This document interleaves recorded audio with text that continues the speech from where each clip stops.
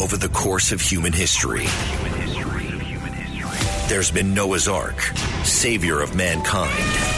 St. Francis of Assisi, foregoing his wealth to be savior of all animals. And Curtis Sliwa, guardian angel and savior of New York City, protecting both man and beast. The Curtis Sliwa Show presents Curtis's Ark with Nancy Sliwa. From bipeds to quadrupeds and everything in between. Now, with Nancy Sliwa, here's Curtis Sliwa. Wow, this is a special day and a very special week of our animal welfare segment for a number of reasons. But first off, Nancy, say it ain't so. Say it ain't so. But I think it is so. Today is National Cat Day? Yes, it is. Yes, it is. And what does that mean for you? Because people refer to you when they don't remember your name, and they're talking to me like today in a number of places. How's your wife, the cat lady, doing? Well, I mean, it was kind of similar to pretty much every day I have here with the cats, because it was just a lot of attention paid to them, and you know, a little extra attention. I mean, it was a good day to be, I guess, a little bit indoors because it was cold and rainy out. So, you know, they appreciated some extra attention. Now, you grew up in Bohemia. When I was out in Huntington at the Paramount Theater for the two-man show of Bill O'Reilly and Sid Rosenberg, and it exceeded all expectations because they didn't talk politics. They talked about where they grew up. A lot of people came up to me from Suffolk County, and they said, oh, I hear Nancy grew up in Bohemia, and they mentioned the name of a high school that is like a tongue twister to me. What high school did you go to? Kennequot. Kennequot? No, Kennequot High School. And that's a huge high school, they were telling me. Yeah, it's actually a great location. It was right down the block from where I lived, so I didn't have to take a bus there. I could walk, which was great because in Long Island, if you don't have a car, you can't get anywhere. But unfortunately, because you can walk, it also leads to, during nice days, changing your mind when you're halfway there about going to school. So that's one of the downsides. But when you were in Bohemia, yes, you had dogs and cats. When did it occur to you that you wanted to focus just on taking care of cats? Well, I mean, that came when I moved into the city. When I moved into Brooklyn, I mean, and it started with actually the first group of cats that I started taking care of. I mean, it was a few months before I actually noticed that the volume of cats that lived outdoors outside, because they're so, adept at hiding from people. And it just started with me one day. I mean, I actually remember one day walking home on New Year's Eve, seeing a cat and thinking, oh, this cat's so cute, and, getting a can of food just to feed to it. And then it started, the next day I fed the cat again, and eventually the cat came to find me, but then I realized how many cats there were living outdoors. Like, I was actually blown away how many there are just hiding throughout the city. Were you aware at that point in your life the difference between the domestic cats living in homes and the feral cats, which will only live outdoors? No. It certainly took me some time to really put together all the pieces of what was going on. Whether they were abandoned cats or, again, like to your point, like the idea of like what they call feral cats, where they're born outdoors. It also took me a while to realize, without being owned, if they weren't someone's cat. I mean, a lot of them also, people have domestic cats that they think nothing of having indoor, outdoor, but the idea of them being fixed. So it was when I started feeding, sort of this one stationary group of cats that after, a bit of time, I realized, how quick it was for them to procreate. And then I realized, that's where the problem comes in. There's just no organization in fixing them. So, then it all started to come together. And, when I started looking into it, it was just amazing how many people are actually out there taking care of them. it's just there's so little attention given to this. And, the more I looked into it, the more I realized there's so many volunteers, more than probably anything else I could think of. Well, many of those volunteers tend to be women, 55 plus, yet you were very young when you started this. What was the reaction of people in your neighborhood when they saw that every day you were feeding cats, some of whom didn't like cats? I mean, obviously there's the mixed reaction. There's this element of people, feeling as though, like you're bringing them there, like they're your cats, as opposed to realizing that, like they just exist within the neighborhood, but now they're, accustomed to seeing you in relation to them. So, like I said, I think there's a number of people who, when they did have initially sort of that visceral reaction, when I stopped to explain what it was, there's ways to explain it where you let them know, like even if you're not really interested in fostering or helping this, population of animals that live outdoors that really do need your help, I'm actually keeping the population down by what I'm doing, and I'm keeping it a cleaner environment, and in the absence of me doing it, they're just going to be continuing to procreate and doing a lot of behavior that you probably don't want, like spraying and things like that. So once you start to explain it like that, even if they don't like the cats, they understand that you're doing a benefit to them. So, it works out if you can just talk to them for a few minutes. And what was it like when you came to know that in your neighborhood at Sunset Park, like in other neighborhoods, there were persons or a individual person who actually would torture, beat, and kill cats? Well, I mean, it's a horrible thing to be aware of. Obviously, you don't know a situation where you would know the person who did it. I mean, that would be a whole another story, but, it's certainly not uncommon, unfortunately, that, people, do a lot of weird things to the cats. I mean, including, just treating them as, any sort of pests, though, so that, I rescued a number of young kittens that I thought, just because they were young, maybe they were injured, and it turned out that, they were poisoned because, people put down indiscriminately bait for that purpose, knowing that they had kittens there just to get rid of them, and then, it just poisons them from the inside. So, I mean, there's just a lot of cruel ways that people go about dealing with having them on the outside, and unfortunately there are always trespassers wherever they are, and it's really not anything, they can't do anything about it, so that's the problem. I mean, so... Well, it is National Cat Day, so make sure you celebrate to the break of dawn with all of our kitties and all of our adult cats, and especially the patriarch Apollo and the matriarch Athena. Our number is 1-800-848-9222. That's 1-800-848-WABC. Now, on the flip side of that, we've had discussions about Australia and how, for some reason, it's the size of the United States. People don't realize Australia is a continent, but it really is the size of the United States. So if you go from Sydney and Brisbane, it's like going on the East Coast from New York and Washington, D.C. over to L.A., which is where Perth is. At one point, they killed all their feral cats, and now they've created a killing machine to be rolled out to kill cats? What is their obsession with killing cats? You know what? So I started looking into what is actually going on specifically in Australia, and it turns out that there's been this big push since 2020 because of all the bushfires that happened.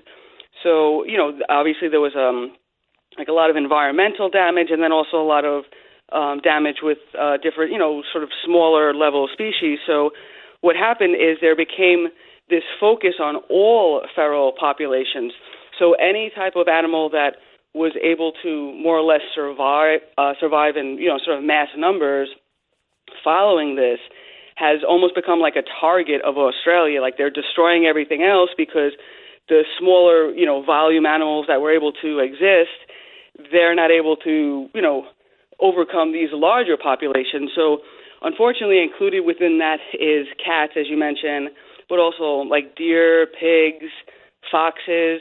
And so what they've been doing, one of the recent initiatives they have is with this overriding deer population. So they're saying that, well, we're going to start, feral horses, feral horses. So they're going to start shooting them, aerial shootings.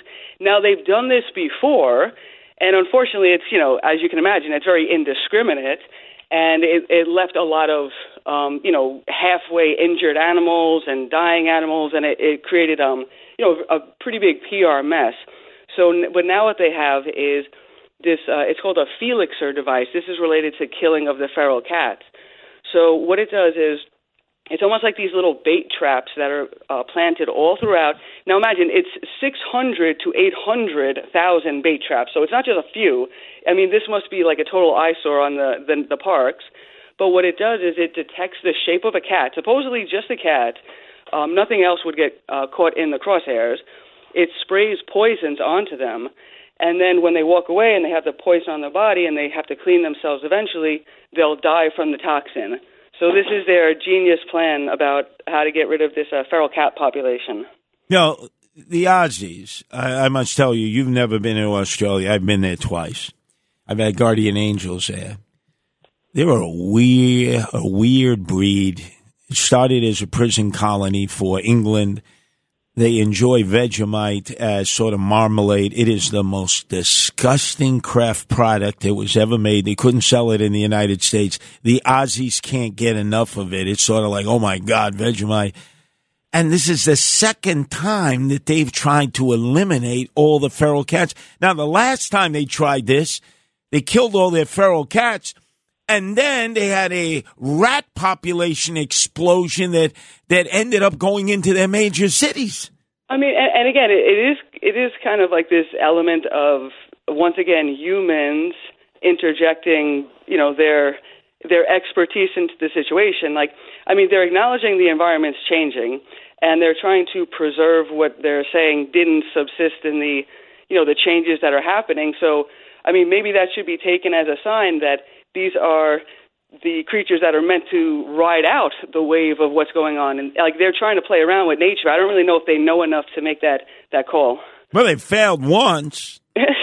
They killed all the feral cats, and then they had an explosion of rats. Now the feral cats are back, and you would think they would leave well enough alone, but they're not. And that brings us to the rat situation. Always the nemesis of Eric Adams. He's afraid of them. He's obsessed with them. He has his rat czarina. But there was a video that showed two New York City rats sharing a donut in the subway, and they called it the rodent date. People don't realize that when we're in the subway, which is often, you actually feed the rats. Well, I mean, I don't make a point of doing it. I've seen you reach into your pocket if you have a little extra pigeon food. It goes down into the tracks, and all of a sudden the rats are scurrying out, and they're like it's like hummus to them. I mean, it's more if I see one that looks, a bit, injured or something's amiss with it. I mean, I still feel bad for them. Now, as much as people fear rats, hate rats, like Eric Adams does, why is it that when a video comes out, like first the pizza rat and now the donut rat, they're endeared. They like almost want to adopt a rat. What do you think it is in the general public psyche that they can hate this animal so badly, rats, and yet they see them in a video hoisting a slice of pizza up the stairwell or sharing a donut with a female rat, and they're all for toots. They're all going cuckoo for Cocoa Puffs. I mean, I think part of it is the camaraderie of the shared space, because if you do ride the subways, it is a wild world down there. So I think you just naturally have an affiliation for any creature you see willing to go down there. Our number is 1-800-848-9222. I have a feeling Mayor Eric Adams would not be sharing a donut.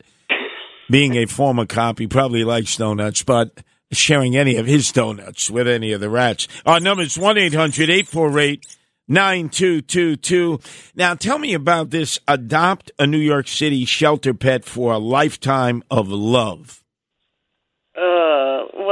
Okay, so this was, this was an op-ed that was written by, sadly, the president of Animal Care and Control. And, like this little feel-good piece trying to tug on the heartstrings of New Yorkers to, adopt a shelter pet. Now, obviously, yes, we want everyone to adopt the pets because we don't want them going to the shelter in the first place. But, just completely oblivious. And, again, this is the person who's heading the Animal Care and Control that's dropping all of the responsibilities that is being called out in this op-ed that she's writing. So October is Adopt a Sheltered Dog pet. So she's encouraging people. Now, at the same time, she's acknowledging it's difficult for people to afford the pets, but also one of the reasons why, people have difficulty, especially in New York City, having dogs in the first place is because of all the regulations that go into preventing people from living in any sort of apartment with a dog. And then there's the limitations on the weight of the dog. So, for instance, all the NYCHA complexes, there's like a 25-pound limit, which is why everyone who has any dog that's of any size, usually the pit bulls, they constantly are winding up in the shelters. So, this sort of plea from Animal Care and Control to adopt these dogs from the shelter, is unfortunately, it's kind of sad because they should be much more proactive in making sure that people don't have to abandon them in the first place. She even went so far in this op-ed to direct people who can't hold on to their animals because of monetary reasons. Well, there's many animal welfare organizations that offer partially and fully subsidized veterinarian care. In other words, we don't do it, we're not willing to do it, and we won't tell you who it is, but go figure that out for yourself. Therein lies the problem. You're not putting the pieces together. And this is the person who represents the head of Animal Care and Control, so you can see why the animals in the shelter are in so much trouble. Well, it's a big week for you, Nancy. The candidate you're working for, Kelly Klingman, who's running for city council in Astoria to unseat the socialist Tiffany Caban. It's a battle between the moderate Kelly Klingman and the socialist Tiffany Caban. But an announcement will be made on the steps of City Hall. It's Kelly Klingman and Robert Holden who have gotten the first ever party lines for the Animal Welfare Party to be able to run for elective office. They'll be having a joint press conference. I know you'll be there. I'll be there. A number of other animal lovers will be there.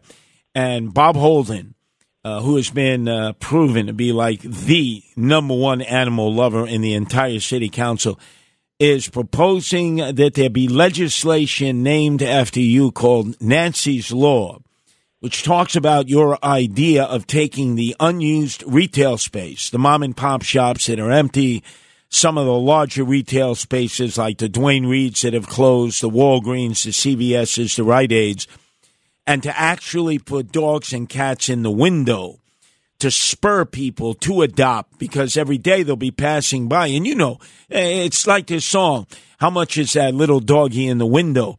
Could you tell us the origin of that and how simply an idea like that might actually end up helping to adopt all the unwanted dogs and cats that are filling up the Animal Care and Control shelter system? Certainly it starts with the idea of visibility, which the city shelter has none of in its few locations. They're completely not accessible. So it's hard for people to even see an animal in the first place. And if they were to see one online, by the time they get there. So the idea of trying to increase visibility because of how quickly they're euthanizing them, then you couple that with the amount of space that's available, the commercial space that's sitting vacant. So everybody who is now, coming back to the city, everyone who's working here, you're walking past empty storefronts, which obviously is an eyesore, but you have the ability to showcase these animals. You have the ability to put them before the public. So all of these empty storefront windows, the same sort of, they can be getting a subsidy to be showcasing the animals. So the same way, for instance, at the pet stores now, they're trying to phase out having breeder pets, like them selling those in the stores. But the ultimate sort of meeting in the middle is, well, we'll give you some time to phase that out, but then ultimately we'd like to have some ability to showcase some of the shelter pets there. That's long in coming. There's no reason to wait so long because every day they're euthanizing them. So again, this just puts together the most logical thing. You have to see the animal to be able to adopt it, to fall in love with an animal, to say, that's the one I want to take home.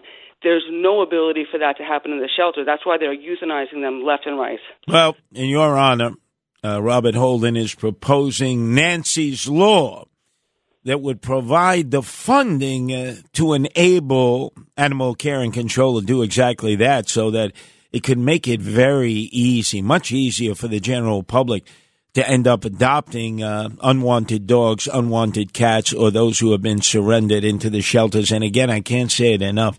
If you ever surrender your dog or your cat to a shelter, know there's a relatively good chance, if they can't find a home away from your home for that dog or cat, that they will destroy that animal. They will euthanize it. It will no longer live. So think about that when you decide to surrender it, because they're not going to tell you that. They're not going to tell you that ultimately there may be a period of time in which they can't find somebody to adopt a cat, or they can't find somebody to take the cat temporarily, foster the cat, so they may have to kill the cat or the dog or whatever animal it is that you're sacrificing or you're handing over to the shelter. Our number is 1-800-848-9222. Let's go to the phones. A lot of phone calls, Nancy, all the way to Minnesota, to Chris. Your turn to be heard here at WABC, Chris. Hello, Curtis, and hello, Nancy. I'm really pleased to be able to talk to you. Thank you for taking my call. And I appreciate what you do to help animals and all the things that, especially this new law that might be coming out. That's fantastic. The reason I'm calling is to talk to you about the deer hunting season in New York. Okay. And basically, I have a friend who's a retired composer and musician, entertainer, and she plays music, and she has deer on her property, and the deer will actually come out of the woods to listen to the music, and she's the way the deer care for each other, it's an amazing thing. And you were talking about Australia and the deer hunting, that goes on in Australia. The hunting season in New York runs from September until the end of January. That's almost 5 months. And they do gun and bow is quite cruel. And I'll tell you that most states are just November, for their hunting seasons. And so how Australia has their exterminations, it seems like in New York, with that kind of a season, it's more of an extermination rather than conservation. And I think it's in the name of reducing accidents and also, well, I think Chris, we'll just use the example, Nancy. Although it's not New York, it's in Pennsylvania where your mom lives. You were telling me in your last visit, the deer, the doe, they were coming right on up to the fence. It's almost like they wanted to have a conversation with you, right? Yeah, I mean, to start making the distinction as though these are really wild, again, this is where the overlap happened. They are more or less domesticated. They just happen to live outside because their interaction with humans is so close. So this continual justification of, culling or, allowing them to be hunted, I mean, it really makes a lot less sense because it's not the same interaction people have with them anymore. But I think to your point, it has so much more to do with property damage. Oh, we don't want to inadvertently hit them, so to avoid property damage, they'll be willing to kill them. Our number is 1-800-848-9222. This is the Animal Welfare Edition, exclusive to WABC. Let's go to Giuseppe. Joey in Jericho. Your turn to be heard, Joe. Curtis, God bless you and Nancy. Christ Jesus loves you for what you're doing. Bottom line is that this is how we can save the dogs and cats and other animals. Joe Piscopo lost his beautiful dog Otis a month ago.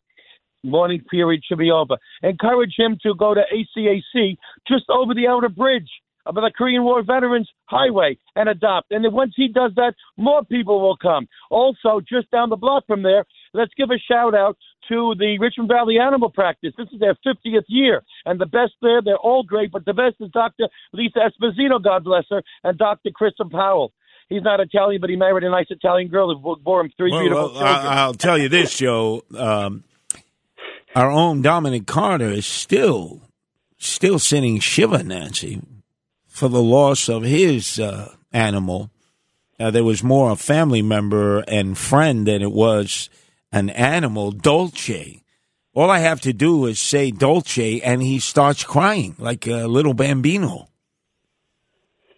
I mean, people obviously mourn for a while in different ways. I always encourage people certainly to adopt again because I think that's the best way to fill your heart up with love again. Let's go to Joe calling from Queens. Your turn to be heard here at WABC, Joe. Hello? Yes, Joe. Yeah, two-part question.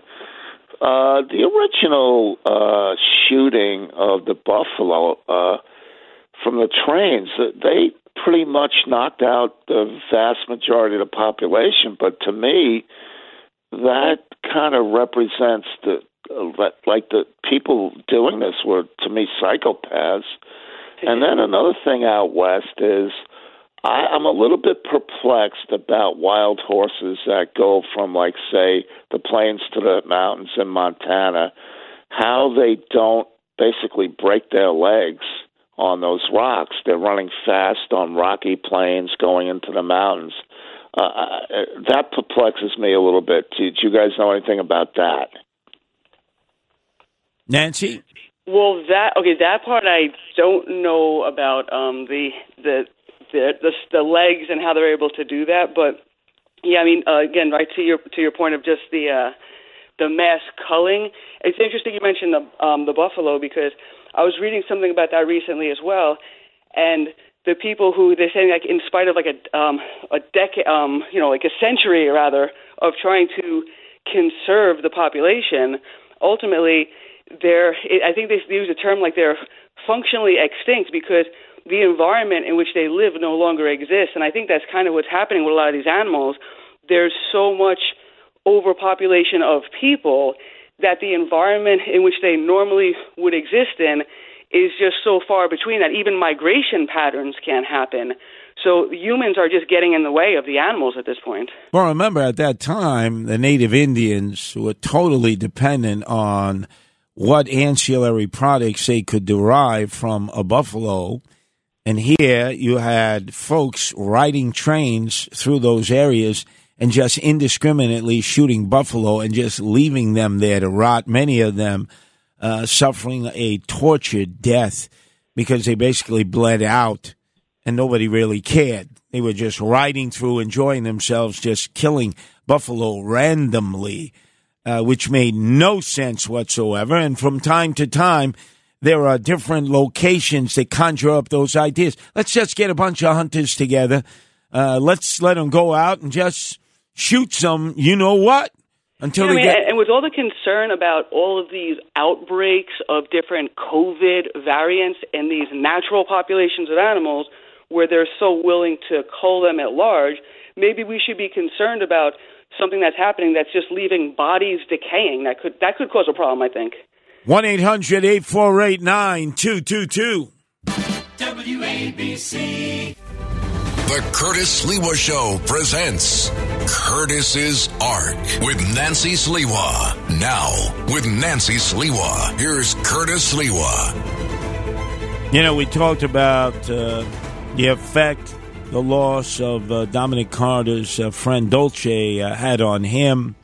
Some other callers have always talked about how their lives were irreparably harmed when they lost their family member, their little furry friend. There's a story that I hope you can comment on. It was in, of all stories, a Dear Abby column. where a woman was writing in who had been traumatized. She wrote to Dear Abby. And by the way, who is Dear Abby? Dear Abby must be about 200 years old at this point. My boyfriend won't touch me after his dog died. Could you try to extrapolate on that, connect the dots? What was she meaning? Well, she was referring to, more or less just a general, decrease in, this boyfriend who she was dating for like several years, wanting to even like hold hands or anything. Like he just went into a state of depression almost following the passing of his dog. Now, the interesting part about this story was that even though they were dating for a few years, they live about an hour away, and she, and the dog obviously, lived with him. So in a practical way, even though she was the closest person, since most people do consider pets to be like their family, I mean, the dog would have to be closer to him because, he sees the dog every day. So I think that's really like the level of depression. Like in a sense, he's probably lost his best friend. And, the suggestion is, a little bit like there could be groups where, you can talk through, the loss of a pet. But again, I think that just makes a lot of sense. I mean, that would have to be your closest friend, and you see them every day. So you are going to be depressed for a long time. And remember, it's National Cat Day, so raise your paws up in solidarity with your little kitties or your adult cats. Let's go to Stuart in New Jersey. Your turn to be heard here at WABC, Stuart. Yeah, hi, guys. I just wanted to make it clear. I heard you talk about cat poisoning. I do animal cruelty investigations, and I also have run an animal sanctuary. Just wanted to let you know that in every state and District of Columbia, it's a crime to poison cats. And there's no distinction between feral and domestic statutorily. So if people see that, they think there's nothing they could do. If you can present the evidence, it is a felony arrest in New York. Different levels in different states, but it's illegal in every state and the District of Columbia. It's up to you people to know that. Have you ever come across that, Stuart? Oh, I've prosecuted many cases. I used to be the SPCA in New Jersey, and I've prosecuted many cases. And it's interesting because the biggest frustration, because I teach this also, one of the biggest frustrations was when an animal eats poison. They disappear. You never see the body. So what do? There's no body. If you could prove that poison was put out in a fashion to attempt to poison an animal, that's called criminal attempt. And in New Jersey, it's a third-degree felony. So we used to get arrest warrants and arrest people for just attempting it. It's an indictable offense. And like I said, it's a crime in every state, but the crimes are graded differently. Some are low, the misdemeanors, some are felony offenses, which carry 3 to 5 years in prison in New Jersey. Now, when you dealt with these cases of people purposefully poisoning animals, was there one thing that was consistent in the people that were caught that you could say, yep, you see, the same thing existed with this person, that person who got caught poisoning animals? Yeah, most of these people will objectify these animals. They'll see them almost like wildlife, because wildlife, there's animal cruelty applies to wildlife as well. It's not just domestic animals, and they're felony-level offenses. And New Jersey has some of the best laws, and it covers all the creation. And they see these animals very often as wildlife, not owned. They objectify these animals. A lot of these people, a lot of them are just neighbors, don't want their precious bushes smelling. And a lot of them are they're nasty. Nastiness, a cold-heartedness. Of course, poisoning like I said, it's cruel. And I think in 2000, I forgot the exact year, but it became a felony to poison an animal. Have you seen anybody, Stuart, be given any kind of time for committing those kinds of crimes? Oh, yes. Yeah. There's a certain sentencing guidelines that the courts abide by. Like third-degree felonies is presumed jail time. Anything less than that is presumed no jail time. However, it depends on your record. Like in any offense that you're convicted of, you are given a sentence according to your previous record as well. So if you have previous convictions, not just of animal cruelty felonies, but felonies in general, you can get jail time. I got a guy 5 years in state prison, not for poisoning, but for torturing animals in New Jersey. It was a 2008 case. You can look it up. All my cases are on the internet. In your experience, has it been like equally prosecuted when it's multiple versus one, like meaning that they sort of start to minimize the amount of lives, even though it's like could be dozens? Yes, it kind of aggravates a case because it shows, when you see like this guy that we got him, like I was an officer at the time. I wasn't. Now I'm a private investigator, but I was an officer at the time, and we got warrants and everything. And he got 5 years in state prison. He had like dozens of animals that he tortured and tormented. Very often you will see one cat. It depends on the circumstance. The poisoning specifically, a lot of people play ignorant. They say, "Oh, I didn't know. I was trying to poison rats." They make excuses, but they always, the courts are funny also. They depend on your character and your previous behavior and things like that. I just bag them and tag them, and just basically the court system is another story. That's a whole lecture by itself, which I'm very, very well versed on. There's felony cases that get what they call pretrial intervention. If you have a clean record, very often these lawyers will bargain, like a probationary period where everything's dropped. Yep. But the third-degree felonies, I usually get what I need out of it. Well, certainly do appreciate you sharing your knowledge with us, Stuart. Can we get your information and contact you going forward? Yes. Make Ken do some work here. You think Ken could extricate himself from what he's doing and get Stuart's information so I can pass it on to Nancy? I hope you're not too disturbed, Ken. Ay. Yeah, this is the Frank Morano crew. It's like pulling teeth. The Mameluke. Anyway, let's go to Carl in New Jersey. Your turn to be heard here on the Animal Welfare Edition of WABC, Carl. Stories for you. One thing, the first thing I remember reading something years ago about in France or one of the countries over there that they had decided to kill all these feral animals, all these cats that are outside. And they say that is actually what caused the bubonic plague, because the cats used to take care of the mice and the rats, and being that there was nobody there to they killed them all. That actually promoted the bubonic plague, which killed half the population of Europe at that time. That's just one story. No, that is true. That is true. The oldest pope who was ever elected into office, his first thing is he came and he issued an edict to observant Roman Catholics that they were to go out and kill feral cats for whatever reason. And they did. They followed his edict. And you're right. Well, exactly what happened. The rat population quadrupled, and then the fleas started to bite the people, and the bubonic plague wiped out millions. Right, as I say, just leave things alone sometimes. Another fast story about animal. Years ago, I did some radio work in San Francisco, and I got a part-time or a job in the Midwest, and I packed up everything I had, and just a week before I got the job, I was making a phone call at one of the outside phone booths, and there was a little cat that kept going around my legs, and he just kept wandering around. I asked the guy in the gas station, I said, "Is your cat or anything?" He said, "No." I said, "If you want to take it home." But this is a week before I got in the job. So when I got the job offer, I took the cat with me. I had a little small MG, and I packed him in a little box and he's in the car with me. And I'm driving cross country. I get to Wayne, Nebraska, and I go to get the job. And this was in the hippie days, the 69, 70s. And the guys took one look at me. It was a small mom and pop operation in the middle of a cornfield.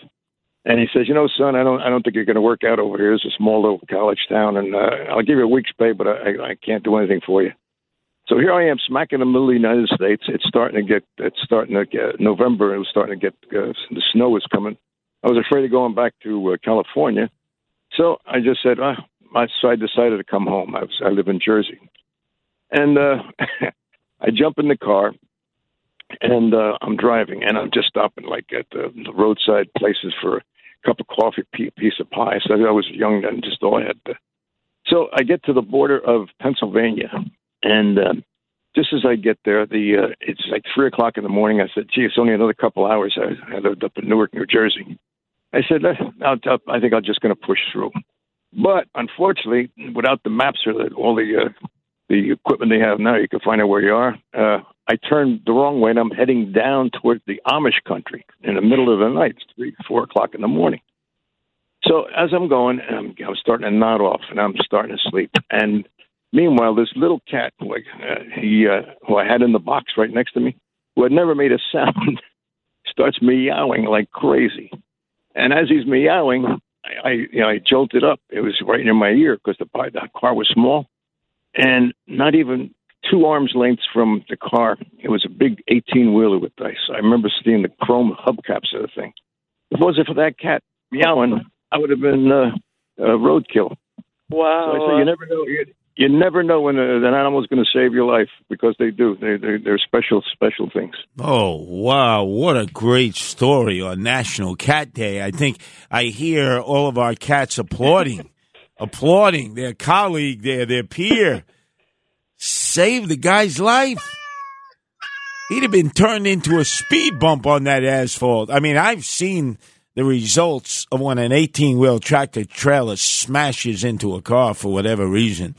It's not pretty. Not pretty at all. Wow, that is a great story. Great story. Absolutely. Yeah, Matt Blaze, you were nodding your head like, oh, well, you're going to get to the point. The guy had to set up the story. That's great radio. Theater of the mind. You're painting pictures. You're used to that Mama Luke Frank Morano, who goes, really? And then he's on to the next caller. Let's go to Mario from Queens. Your turn to be heard here at WABC. Mario. Hey, Curtis, how are you? You're doing a great job, you and Nancy. And I tried reaching you for a rescue through your email, but I never got through, never got no response from you. I called you on your number at the Guardian Angels, couldn't get through. I live down the block from Mr. Robert Holden. And I got some cats here that need some help. They're injured. They got no shelter. I try to give them as much food as I can give them. Well, I'll tell you what, Mario, because we have the Stunad here at the ready, we're going to get your information. Ken, make sure you take good care of Mario. I don't want him striking out, 3 times and you're out. He tried on the email. He tried on the phone number. And now, Nancy, we really got to make good on this guy. We got to. Okay, so we will be in the area soon, so we'll check it out then. Absolutely. Let's go to Jay, the natty boy in Cincinnati. Your turn to be heard here at WABC, Jay. Excellent show, Curtis, on cats. I love them to death. They're wonderful companions, but dogs are excellent, too. When I was a kid, I had an invisible friend, and my dad didn't like that, so he got me a Great Dane to take its place. A Great Dane? Yes. What did you have to do? Deliver 2 paper routes a day to feed the Great Dane? The morning edition and then the PM edition? Everybody who still remembers that dog, they come up to me occasionally now that I'm kind of old geezer now. They remember that dog, and me too. But it definitely put a memorable, very memorable. Now, the dog. Great Dane, I had a dog that was mixed, Shepherd and Great Dane. Smart. Was your Great Dane smart? Because sometimes an animal is big like a horse, and they're not necessarily all that smart.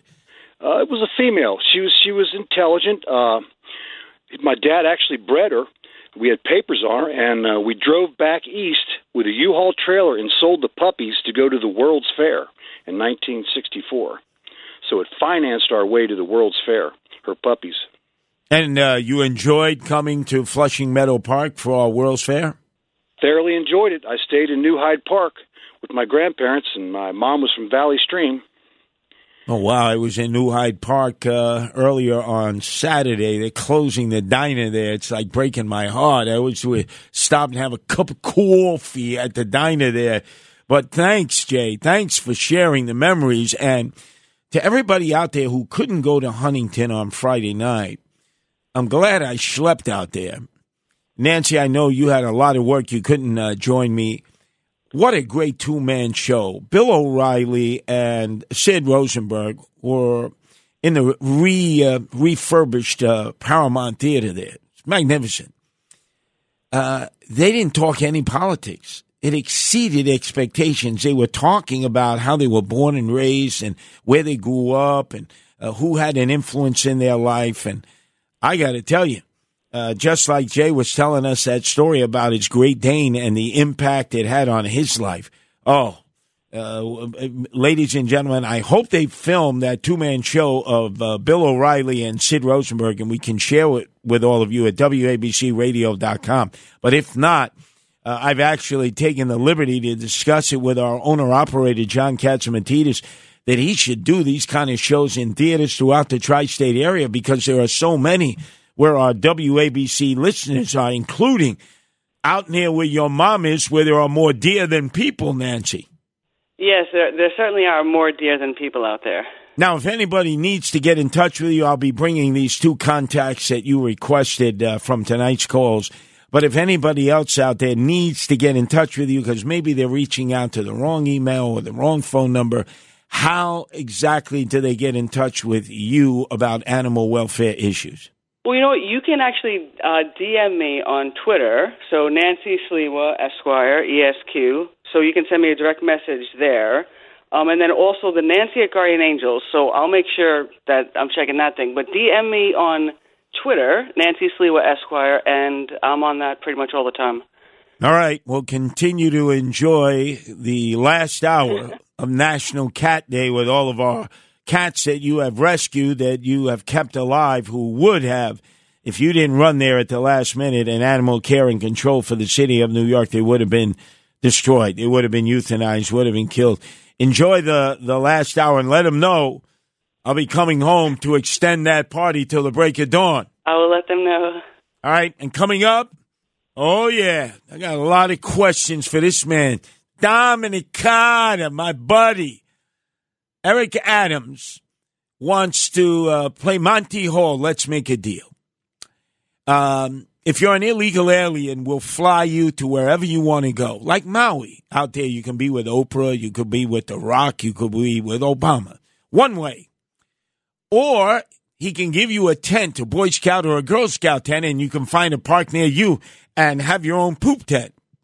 Or he can put you in one of these massive tents that they've built there in Floyd Bennett Field that apparently they never checked to see if it was going to be protected from potential fires.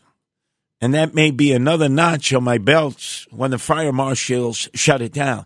But let's wait till the apologist for Eric Adams, swagger man with no plan, mayor of the illegal aliens, Dominic Carter, comes in the house. When you need mealtime inspiration, it's worth shopping Kroger, where you'll find over 30,000 mouth-watering choices that excite your inner foodie. And no matter what tasty choice you make, you'll enjoy our everyday low prices, plus extra ways to save, like digital coupons worth over $600 each week. You can also save up to $1 off per gallon at the pump with fuel points. More savings and more inspiring flavors make shopping Kroger worth it every time. Kroger, fresh for everyone. Fuel restrictions apply.